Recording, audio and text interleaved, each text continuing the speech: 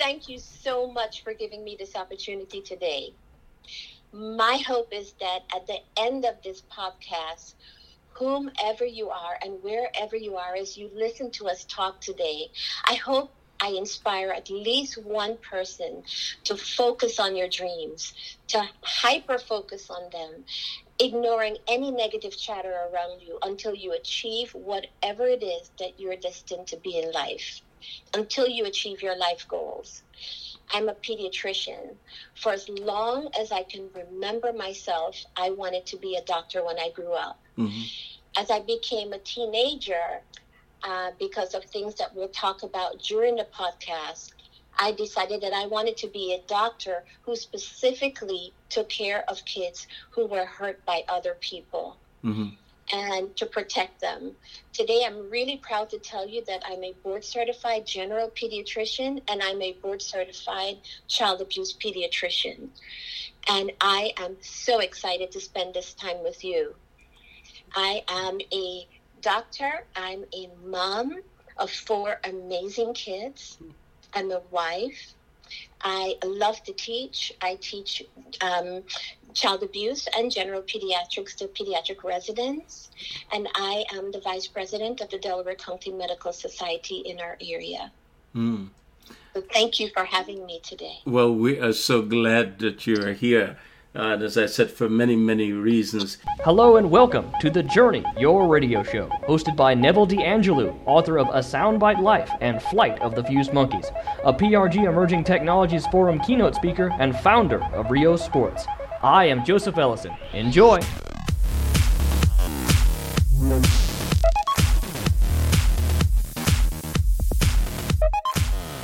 Children, humanity's future.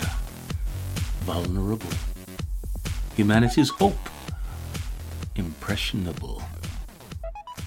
What an awesome responsibility in the hands of humankind. Our guest is the indefatigable Dr. June Messam. Now, there are many reasons, personal and professional, I am gushing with delight that Dr. Messam is on the journey with us. But I'll restrain myself to only 3 appropriate to the times we're in. We're often well advised, particularly in realms rife with cruelty, to say something when we see something, and better advised when we see something to do something. Dr. June Messam is exemplary of a stage lifted much higher. How to do something that betters the present, advancing ever more promising futures. How to do something that betters our present, advancing ever more promising futures. Yes, that is one of 3 reasons I am very happy that Dr. June Messam has accepted our invitation to come and inform and inspire us today. Before I share the other 2 reasons, let me invite Dr. Messam, who I have warmly welcomed, to tell us about her chosen field and the field she inspired into being. Dr. June Messam, what does it mean to be a child abuse pediatrician? So, over the years that we found out, as children who are abused or hurt, whether they're sexually abused or physically abused or neglected or they're killed by someone who ought to be loving them, it actually takes a special expertise to take care of them. It's so unique and it's so time consuming. And there's no other part of medicine where you have to spend so much of your time in court. You have to work with the police. You have to review medical records. It is so different from anything else. And the other thing that is very unique about it is, which is why we have to be specially trained, is that as a result of our work, someone may go to prison. That makes it very stressful what we have to do. Sometimes as a result of our work, a child might be removed from their parents' home. And so we have to be so careful about the decisions that we make. So we end up having to have extra training. So a child abuse pediatrician is specially trained to recognize the signs and symptoms of a child abuse so that we can quickly act and protect that child. Well, when we're back, I'm going to ask you to tell us what really is child abuse from a doctor's perspective and from the community's perspective. We'll be right back. Got it.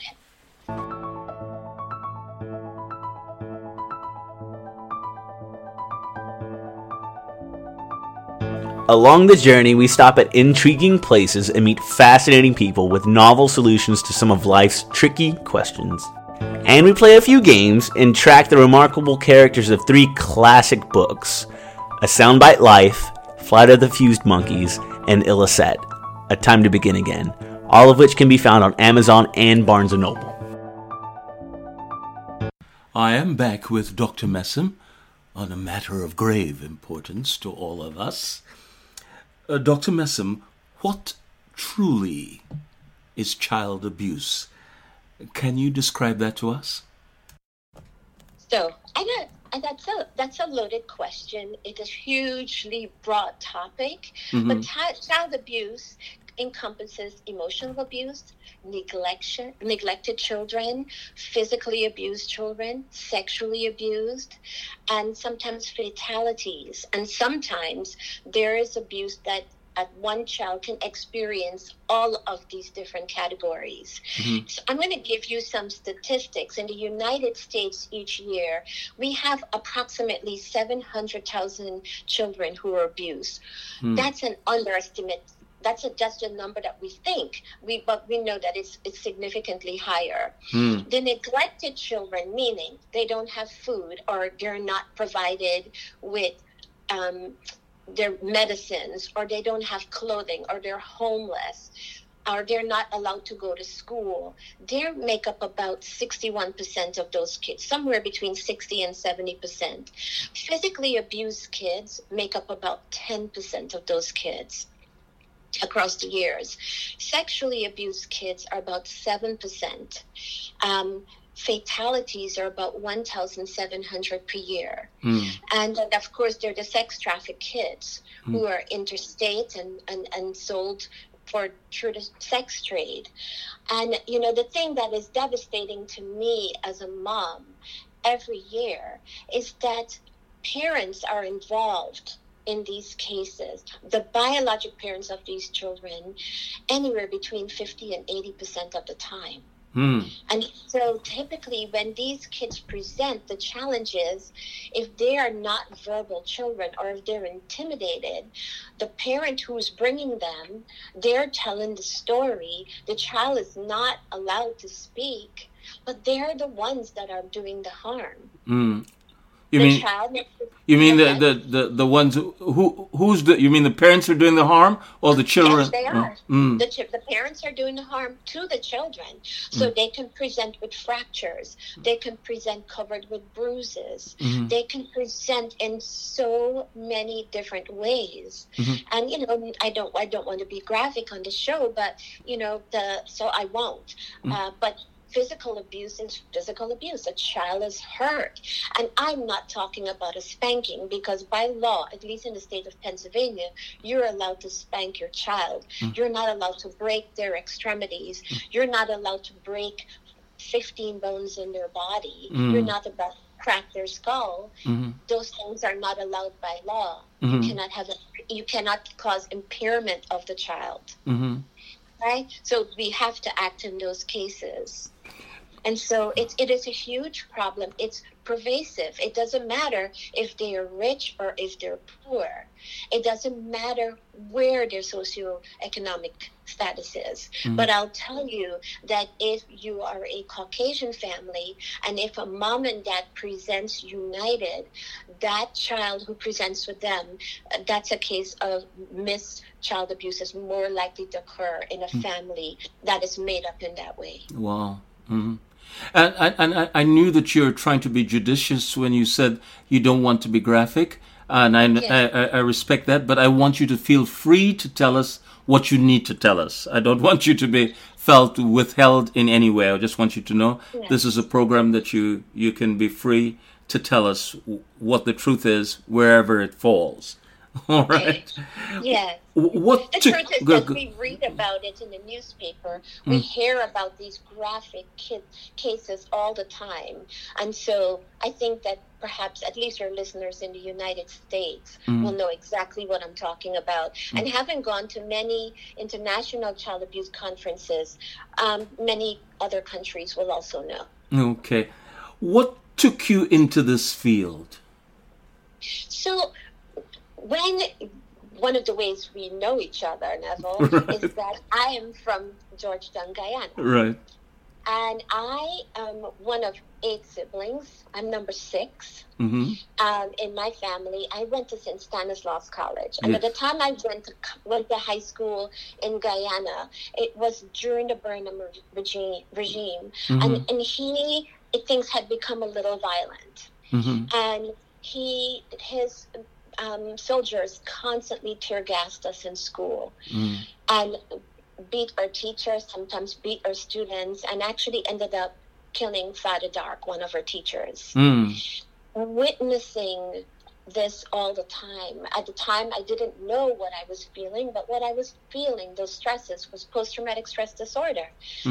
And so there are a whole number of us who witnessed this, who have PTSD from what we witnessed. And I just remember being enraged and just knowing that I was going to do something about it.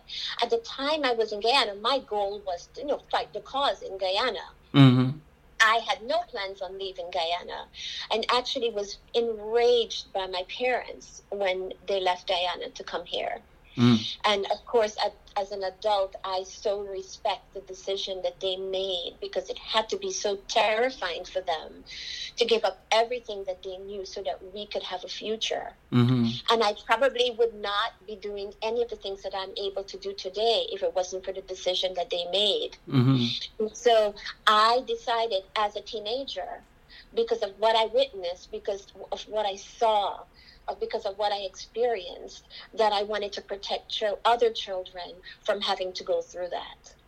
Well, so go ahead. Yes. I was 16 when we left Guyana, and I came here to Swarthmore in Delaware County. I still am in Delaware County right now, and our uncle, my dad's brother, was a physician in He was a physician, not in Swarthmore, but he lived in Swarthmore. And this was the first time that I ever experienced anyone treating me just by looking at me because of the color of my skin. They thought that I was not intelligent. That was the first time that happened. And so that was a big blow. And so I just tucked my head in and I just decided I was going to study hard and I was going to go back to Guyana and protect kids. And so I studied. I did 2 years at Swarthmore High School. And then I stayed all local. I went to Haverford College, which is an amazing college right here in Delaware County. And then I worked for a little bit before I went to medical school. But again, a wonderful medical school, the Medical College of Pennsylvania, which is now Drexel School of Medicine. And before I did my residency. And then every step of the way, I told everyone what I was going to do. I'm going to be a pediatrician, and I'm going to take care of kids who are hurt. And everyone basically said, they're there. That's very nice, because the field of child abuse pediatrics did not exist. And so I said, no, this needs to be done. This is important for the world. We're going to do it. So when I started my pediatric residency, which I did my first year at Crozer, and the second year was divided up between Crozer and the Children's Hospital, they knew that I had experience starting and running organizations, and they knew, because I told them when I went there that I was going to be a doctor who took care of kids who were hurt. And they said, hey, can you start a program here? And I said, I can. So as a first-year resident, 3 months into the residency, they asked me to work on it. So it was a 3-year residency program, and at the end of it, they hired me to run that child abuse program. Awesome. So that was my first job. Now you have your own practice, though, don't you? I do. Because the field of child abuse pediatrics was not a boarded subspecialty. And so we didn't have the funding to keep that child abuse site that I started at the hospital open. So after 3 years, the hospital said that they weren't going to allow me to continue doing it. They weren't going to let me take care of child abuse victims at Crozer. And I decided that if they weren't going to let me do that, I couldn't be there, because that was my life goal. So my husband said, you have experience starting and running organizations. You should start your practice. I'm like, how do I do that? You can figure it out. So I like that. 8 months later, we started Media Pediatrics. And the county that I live in, Delaware County, was paying the hospital for my child abuse work. And when I left the hospital, they brought the contract with me. That's good. And so I continued to do child abuse pediatrics outpatient. It was many years later that child abuse became a boarded subspecialty. And when that happened, they allowed some of us who had been practicing in the community for many years. We had to prove that we had seen enough patients for 5 years. It was very easy for me to prove that because I had been running an organization that took care of these kids. I'd been working with the police, with our district attorney's office. And so they allowed me to sit for the exam, and so I became a board certified child abuse pediatrician many years after telling everyone I'm going to take care of kids who've been hurt. That's awesome. Yeah. That's awesome. Yeah. We'll be right back.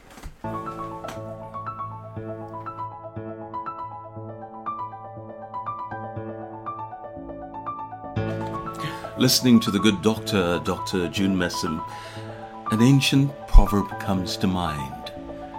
A bird does not sing because it has an answer. It sings because it has a song.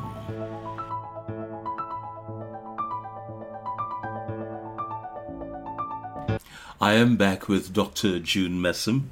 Doc, as a pediatrician, can you explain the difference between taking care of general pediatric patients and taking care of child abuse patients? That's a great question, because in my practice I do both. And most child abuse pediatricians don't. They just do child abuse. And I think it's critically important to know general pediatrics, like regular general pediatrics, and to know what you see so that you can recognize when something is totally different. When something is out of the ordinary. This is not something that usually walks in the door. But what is different is that the team approach. You cannot do child abuse in a bubble. I know that the pediatric residents, they're sick of me saying that. But you cannot do it alone. You have to work with children and youth caseworkers. You have to work with the police. You have to work with the district attorney's office. You have to have, if you have a child who's been bitten all over, first of all, you have to figure out if it's a human bite, you need a forensic you may need a forensic odontologist so that they can preserve that after you take photographs, so they can match it to someone's mouth once they find an alleged perpetrator. You need to put together a whole team of people. If a child has ingested drugs or has been given drugs, sometimes parents want an infant to rest because they're tired or they're using drugs. And so they just feed them alcohol in a bottle. And so that they will sleep. The child is now drunk, but then they're vomiting, right? So we have to then work with a toxicologist and say, can you help us figure out what was the timeline? When did this child ingest this drug or ingest the alcohol? So that we can see who was in the house at that time.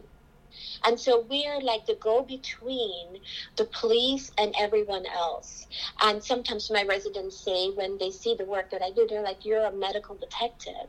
You figure everything out piece by piece, and sometimes it's hard and you can't. And those are cases that keep me up at night, but thankfully most of the cases you can have a good handle on it. So in child abuse, nothing can be rushed. And that you have to be prepared for anything. Versus outpatient pediatrics, they come in and they have an ear infection. You can be done in 5 minutes. There's no such thing in child abuse pediatrics. No matter what you could think, they're coming in for something totally mundane.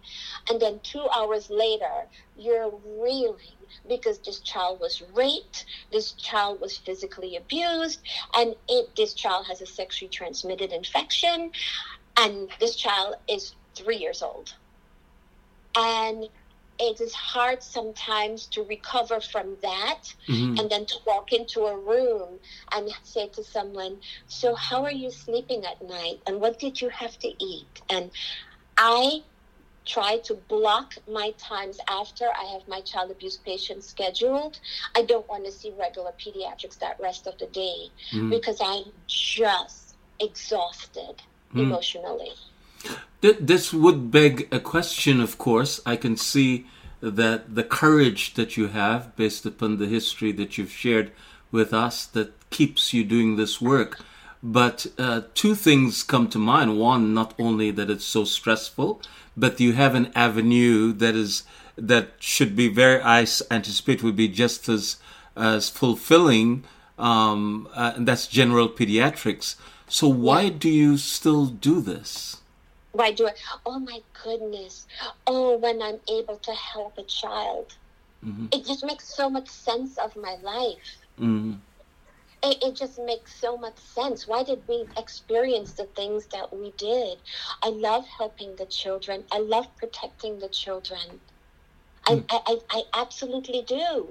And I can't imagine doing anything else. And when there's some political things that happened in our county and they stopped bringing the kids to me, and I absolutely didn't want to practice anymore. And what I ended up doing was taking care of the kids free of charge. Just so that I could continue to keep my skills up, and which no one expected me to do, but I continued to fight for them. Okay. Well, when we're back, there are 2 questions that are on my mind that I'd like to just place before you before we take a break.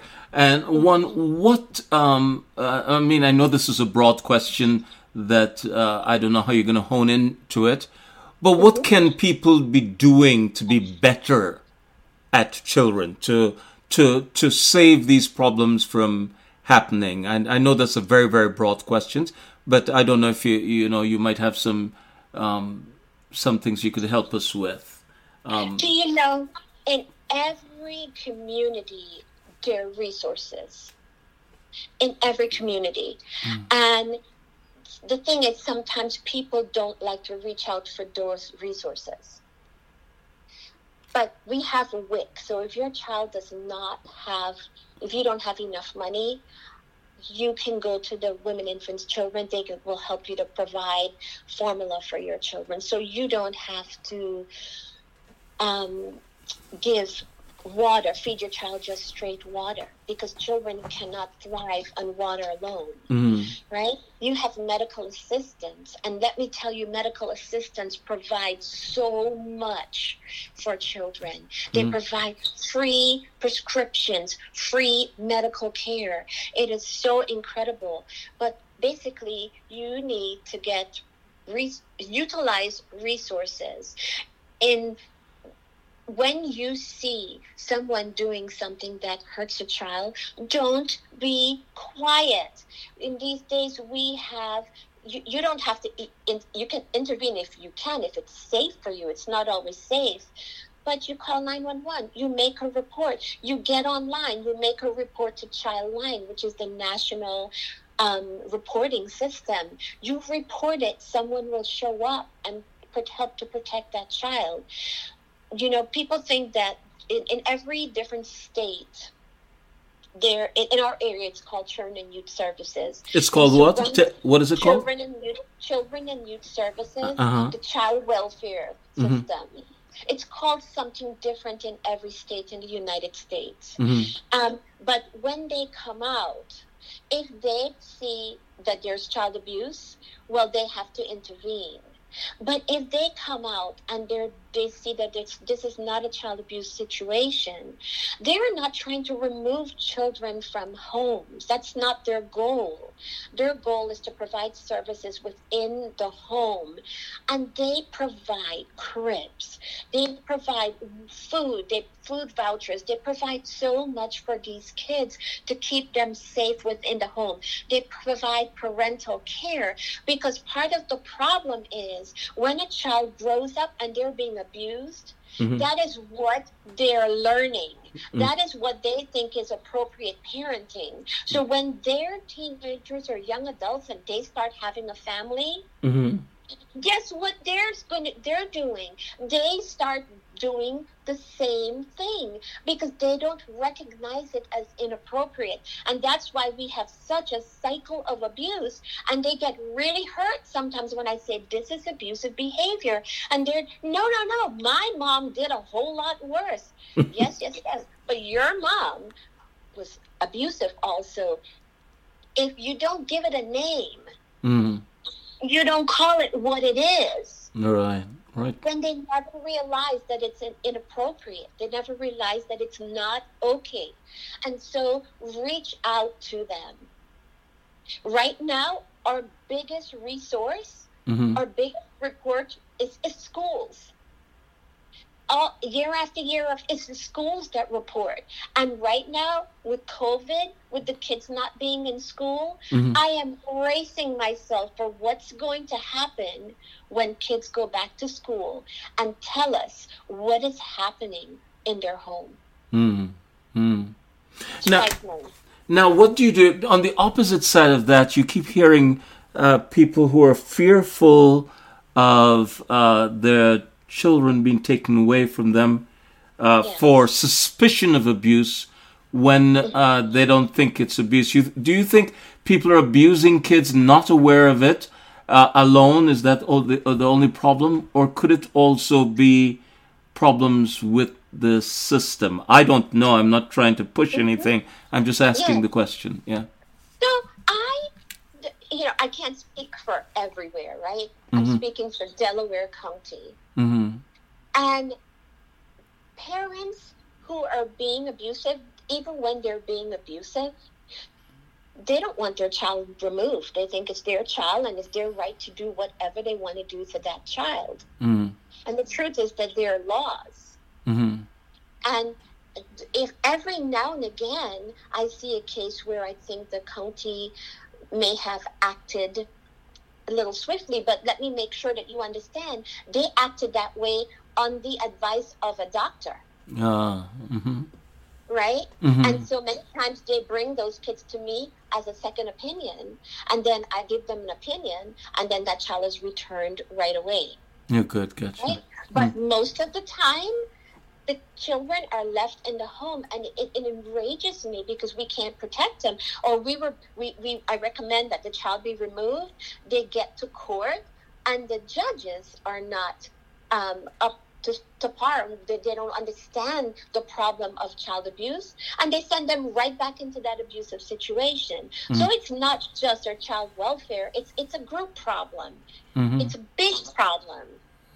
So I understand that everyone thinks that, and again, I don't know, I cannot speak for any other area, but Children and Youth Services in Delaware County do not walk in and remove children unnecessarily. They absolutely do not. Awesome. We'll be right back.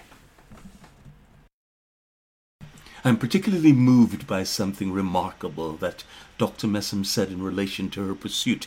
She said, "It makes so much sense of my life." That brings me to the second reason I want to highlight, for which I am glad Dr. Messam is on the journey with us, and that is this.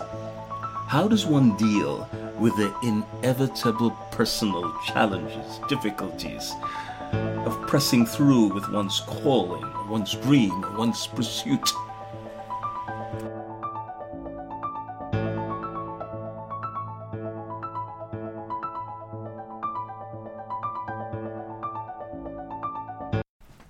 I'm back with Dr. June Messam. Doctor, how do you deal with the emotional stresses of all of this? So, in several different ways. So, many years ago, for about 15 years, when we worked together well in my county, just having the camaraderie of having a group, and we were doing it together in a supportive way, I was fine. I was not feeling the stress of it. When things changed in the county, and then I didn't have any support, and it was kind of just me doing it, then I had to find a different outlet. And so my husband had noticed that when we would go away sometimes, if I had a difficult case in court, he noticed that if I love nature, and I'm a big gardener like my mom. And so he would notice when I'm taking photographs of birds or butterflies, I'm lost. I'm not thinking about anything. So he would take me somewhere so that I can escape with nature. So the last 5 years, a couple things happened coinciding with the things changing within the county and how they were treating my work and me. I was diagnosed with breast cancer and had a mastectomy, and so instead of doing rehab, I had all these kids to take care of, and I had a practice, I have a business, I had all this work. And so as I recovered, what I did was I planted a butterfly garden in my yard.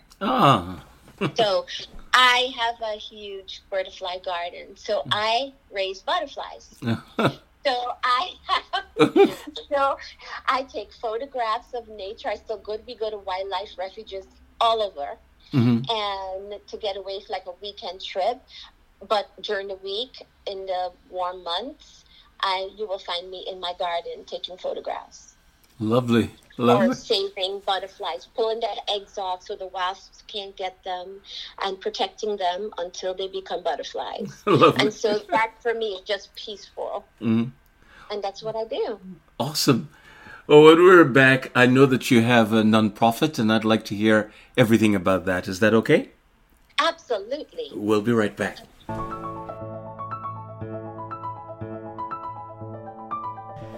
I find it to be so important for the vulnerable to be aware that some people care. They care enough to devote their lives to positive change. And that brings me to the third reason I've invited Dr. Messam onto the journey.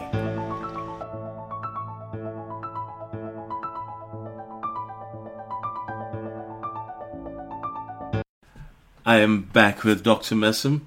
So what are your plans for the future? Can you talk to us about that? Absolutely. So I'm always planning something, always.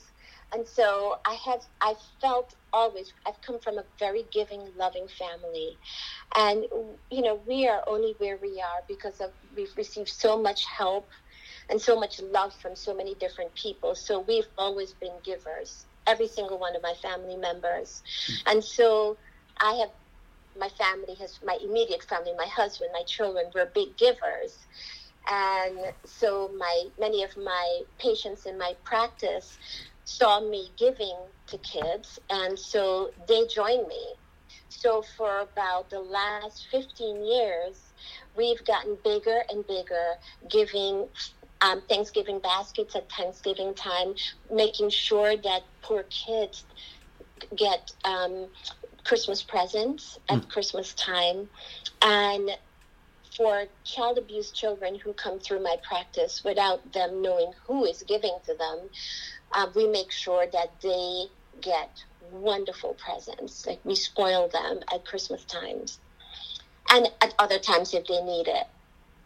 And so we decided to incorporate and become a nonprofit. Awesome. So Every Child Counts Incorporated was incorporated 2 years ago. Mm-hmm. And we have 4 different programs. And one of the programs, it was for kids like me, immigrant kids who came from another country and graduated from high school and going to college. Right now, we have not gotten approval yet to give a financial stipend to kids. But what we do right now is we provide all the supplies that they need to get to college. Oh, I found that that is a lot of money. Mm-hmm. And so I remember going to college and not being able to afford any of those things. And I just don't want that to happen. So we give the kids in need, whatever kind of need. It could be a medical need. It could be a financial need. It can be that they're first generation college students. We give to them. And so that's one of our programs. It's called Bright Futures for Kids. And we have a child abuse program, Thriving After Adversity. Mm-hmm. And that program is still in development.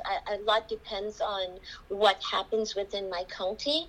Mm-hmm. But one of the things that I find is that in order for kids to heal, even adults to heal from abusive events, from traumatic events, they need some kind of counseling, some kind of healing. Mm-hmm. And so many people never get that. And they never get it because they don't want to talk about it. They don't want to tell. So many of the kids, after they come in and talk to me, when we schedule a forensic interview, they go, I don't want to tell you, talk to Dr. Messam, I already told her. Mm-hmm. Or vice versa. They go there and they tell them, and when they come to me, they don't want to tell me what happened. Just take care of me medically without knowing anything about me, which is a very difficult task. I would imagine, yeah. Yes, a very difficult task. So what I propose that we're doing is that you can heal with motion. You heal by dancing. Ah, you that's can heal cool. with yoga. Yes. Some kids will come in and they will dance their pants off. I love it. And so I want to create a safe place for kids mm-hmm. to come and to get whatever kind of therapy they need to heal mm-hmm. from being hurt. Whether it's talk therapy, whether it's movement therapy, whether it's yoga for healing. And on the same site, using my gardening skills, I want to have a healing garden. Awesome. Oh, this is lovely. And so I am working on it. Every Child Counts is in its infancy. Mm-hmm. And as my husband says to me all the time, June, we have to stand before we walk, before we run.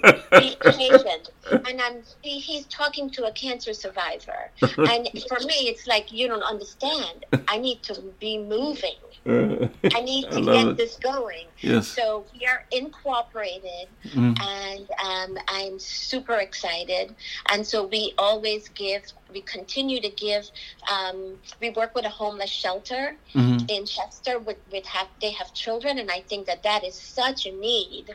And so we provide all the welcome packets through Every Child Counts, or ECC as we call it. We provide all the welcome packets when they arrive. Their sheets, all the cleaning things, pots, pans, whatever they need at the shelter for that family, we provide it. And then we do all the same presents and foods around Thanksgiving and Christmas time that we've done all the years we've done it. Oh. So that is our newest project, and I am praying that in the future that we expand, and so that this dream will be realized in the next 5 to 10 years. I love it. I love it. Thank you. So if anyone wants to get in touch with you, how do they do that, and what will they be getting in touch with you for? So our website for Every Child Comes is eccinc.org. eccinc.org? That's correct. Mm-hmm.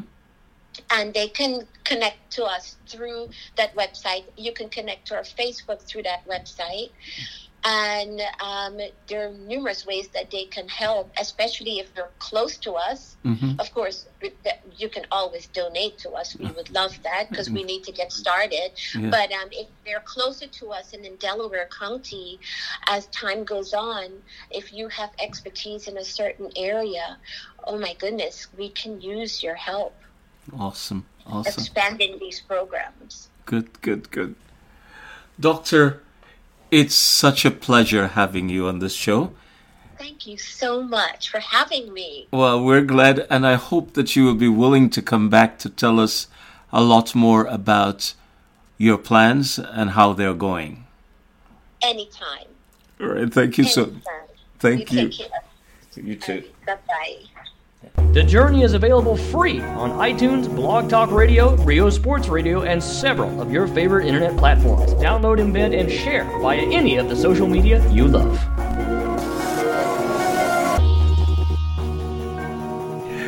Isn't that awesome? There are people who do care, such as Dr. June Messam. So tough, so genuine, and so darling at the same time. What an awesome responsibility in the hand of humankind. See you next week